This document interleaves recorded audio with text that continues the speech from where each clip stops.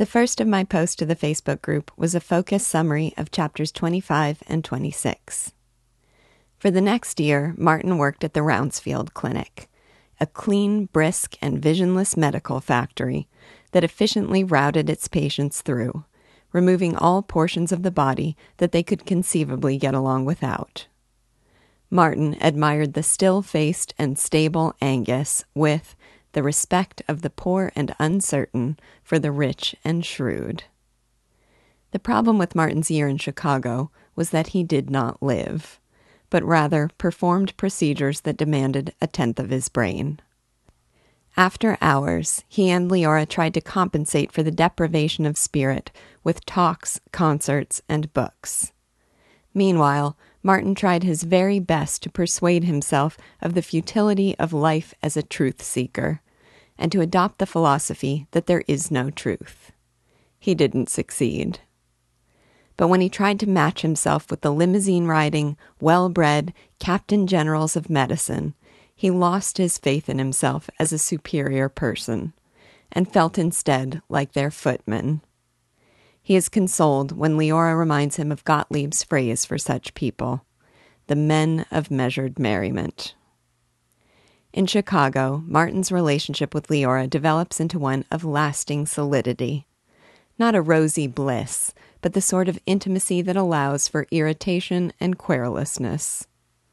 Martin is still annoyed when Leora is less sleek and suave than the likes of Mrs. Dewar.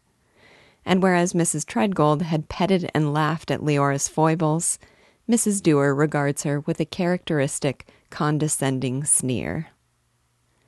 When Martin criticizes Leora for her silence and her sloppiness on their way home from the Dewars' place, Leora makes a defense much better than defensiveness.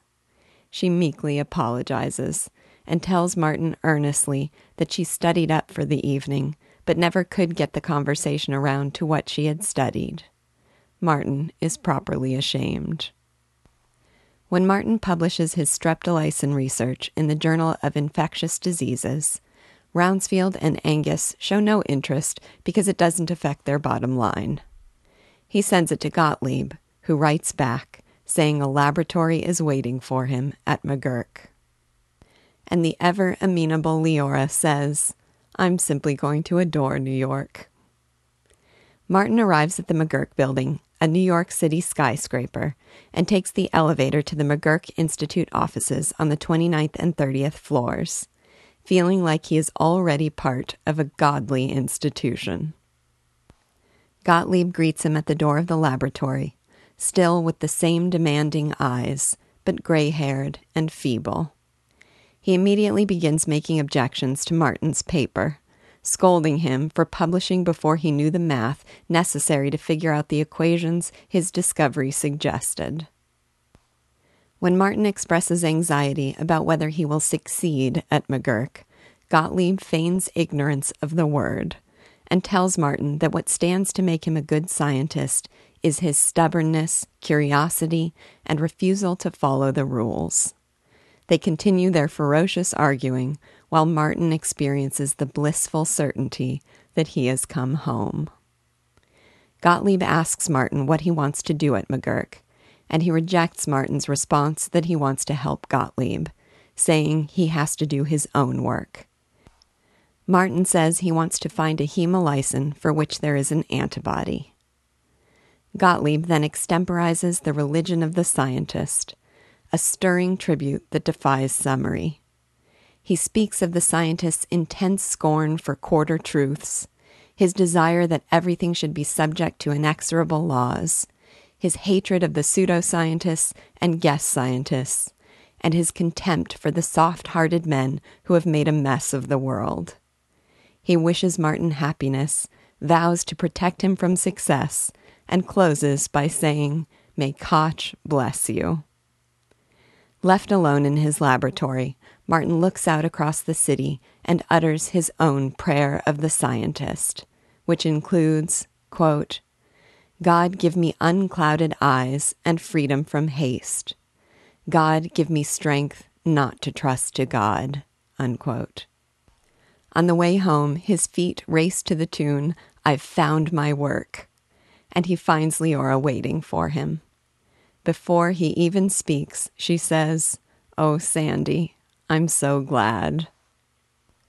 Martin feels that at McGurk, with his abundant materials, trained technician, freedom to do his own work, and peers devoted not to poetry or profit, but real physical laws, he has found a perfect world. On the first day, the charming and handsome Dr. Rippleton Holabird takes him on a tour of the facilities. The rooms full of laboratory equipment, the Museum of Pathology and Immunology, the Department of Publications, the famed and rare Berkeley Saunders Centrifuge, and the real wonder of the Institute, the lunch hall, with its Babylonian splendor. In the presence of all this grandeur, Martin strives to suppress his rustic turns of phrase. Next, he meets with the Institute director, Dr. DeWitt Tubbs, who, with his combination of prestigious degrees, honors, appointments, and awards, and his man-of-the-world demeanor, seems to be the sort of man who, quote, could control practical affairs and drive stumbling mankind onto sane and reasonable ideals, unquote. Dr. Tubbs warmly welcomes Martin, praises his tutored vision, reassures him that for the first year he will ask for no reports, and boasts of his own irrepressible devotion to milady science, though Martin observes that his laboratory appears rather unused. Tubbs introduces Martin to the real director of the Institute, his secretary, Pearl Robbins. Next, Martin meets Terry Wickett, who had been ominously referred to by Dr. Tubbs only as, oh, him, and who himself irreverently refers to Holabird as Holy Wren, the director as Tubbsy, and the famed centrifuge as Gladys the Tart. Martin prefers the smooth-talking Holabird to the rude and slangy Wickett. Martin and Leora are invited to dinner at the Holabirds, where everyone is a somebody, and everyone possesses Holabird's graceful casualness. When Holabird asks how he is getting on, Martin says he likes everyone but Wickett. Holabird praises Wickett generously, complaining only that Wickett unjustly accuses him of parading around his experience in the war. An accusation he immediately follows up with, "What happened was," and boastfully tells his war story. At the Institute, Martin finds himself bathed in a blissful white light of happiness, even warming to the surly intentness of Wickett. But as usual, we the readers are made to see hazards, like Tubbs's pretensions, Holabird's posturing, and Mrs. McGurk's devotion to movements, that Martin, in his wide-eyed wonder, does not see. The next of my posts was called Overwhelmed by Insight. As bogged down as I might sometimes be, another feeling overwhelms me every time I sit down to do a focused summary of the chapters. I'm astounded by the sheer volume of insight Sinclair Lewis can pack into a single paragraph. It makes summaries difficult because I have to kill babies, if you know that phrase from editing. It pains me to omit a single one of the thoughtful observations he makes. But if I didn't, it wouldn't be much of a summary. A further challenge, which I've mentioned in other contexts, of summarizing these chapters is that most of them really do seem to be fairly casually organized but highly astute musings on a topic, rather than a clearly purposeful progression of events. Though the novel does plod forward, I wouldn't say it has much of a plot, in the sense that each new chapter follows and develops logically from the prior one, with clear expansion rather than repetition. A musical analogy occurred to me that may or may not be exactly right. I'm not a musician, but that I find helpful, so I'll share it with you. Time will tell, but based on our reading so far, and on my reading of the whole novel over a decade ago, I definitely think this novel has a theme. But I think of it as sort of a rhapsody on that theme, a sequence of explorations of and variations on that theme, rather than as something carefully and purposefully crafted to build toward and ultimately arrive at that theme. In any case, I often find myself absorbed in his rhapsodies. At times, I don't even care where we are going, because I so enjoy his brilliant insights into where we are. Let's take as an example only the very first paragraph of chapter 25, describing Martin's experience at the Rounsfield Clinic. He captures the empty tedium of each of Martin's days by describing them as feeling longer than a sleepless night. Anyone who has suffered sleeplessness knows how interminable a night can seem, so this is saying something. To capture the monotony of all of Martin's spiritless days at the clinic, he points out that though each day seems agonizingly long, the whole year speeds by as an undifferentiated blur without events or seasons or eagerness. He captures the polished exterior and soulless interior of the clinic by describing it as a clean and brisk and visionless medical factory. He captures the sort of person who would be duped into unnecessary medical procedures at a fancy-schmancy clinic with a description of the aimless and meaning-seeking, quote, socially dislocated women who needed children and floor scrubbing more than little skiagraphs, unquote.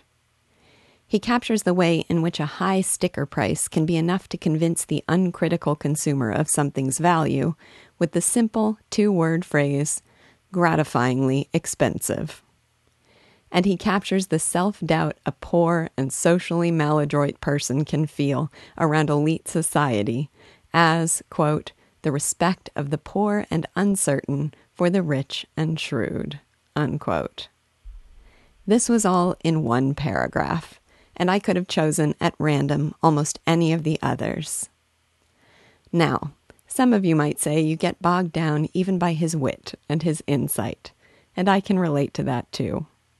I will not propose that we spend the next year reading only the novels of Sinclair Lewis. But even if I sometimes don't feel the desire to know every subtle facet of human existence that Sinclair Lewis observes, my goodness, can the man see. The last of my posts is one especially fun for me to share. It's called My Gottlieb.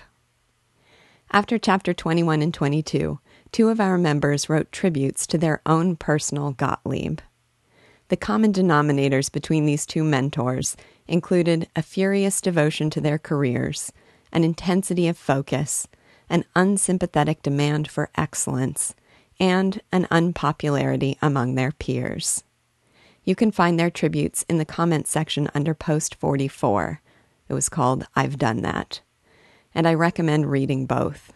The perceptiveness and poetry with which they both describe these two fascinating figures is inspirational. They prompted me to think about my own Gottlieb, and to conclude that we might all benefit from reflecting on whether there has been someone in our own lives who inspired us with a severe and unflinching devotion to excellence, and, if they are indeed like Gottlieb, whether this has been accompanied by some form of societal rejection and cynicism. My Gottlieb, at least one of them, was Professor Rory Coker, a University of Texas physics professor from whom, as an undergraduate, I took a captivating and life-changing course called Pseudoscience. This course was offered in the physics department, so scores of liberal arts majors took it as a way of evading the rigors of physics. Dr. Coker's goal for the class was to teach students tools for distinguishing science from pseudoscience, or fantasy, nonsense, misinformation, and confusion from truth. We learned about how to design meaningful experiments, the criteria for valid evidence, an array of logical fallacies, and more, all in the context of evaluating such realms as astrology, homeopathy, chiropractic, UFOs, and more. Many students who enrolled in the course to escape physics then resented it because it came with its own very intense rigors. It was a writing-heavy class, and he demanded the sort of logic in a student's writing that he taught as essential to real science. Attendance of his class was mandatory, a rare practice at a school with 50,000 students, and he kept daily records. He gave long, substantive, and information-packed lectures, and he expected students to pay attention and to take notes. It was by no means the cakewalk that people hoped. I fondly recall one perennial assignment he gave to his students: to go to the physics building and try to determine what activates the touch-sensitive elevator buttons. He didn't expect us to have any idea what it might be. He expected us to make reasonable conjectures, to test them, and to write clearly and systematically about our observations. This wasn't about finding the right answer. It was about employing the right method of inquiry. Was it pressure? Heat? Conductivity? I loved that assignment so much. Many people hated it.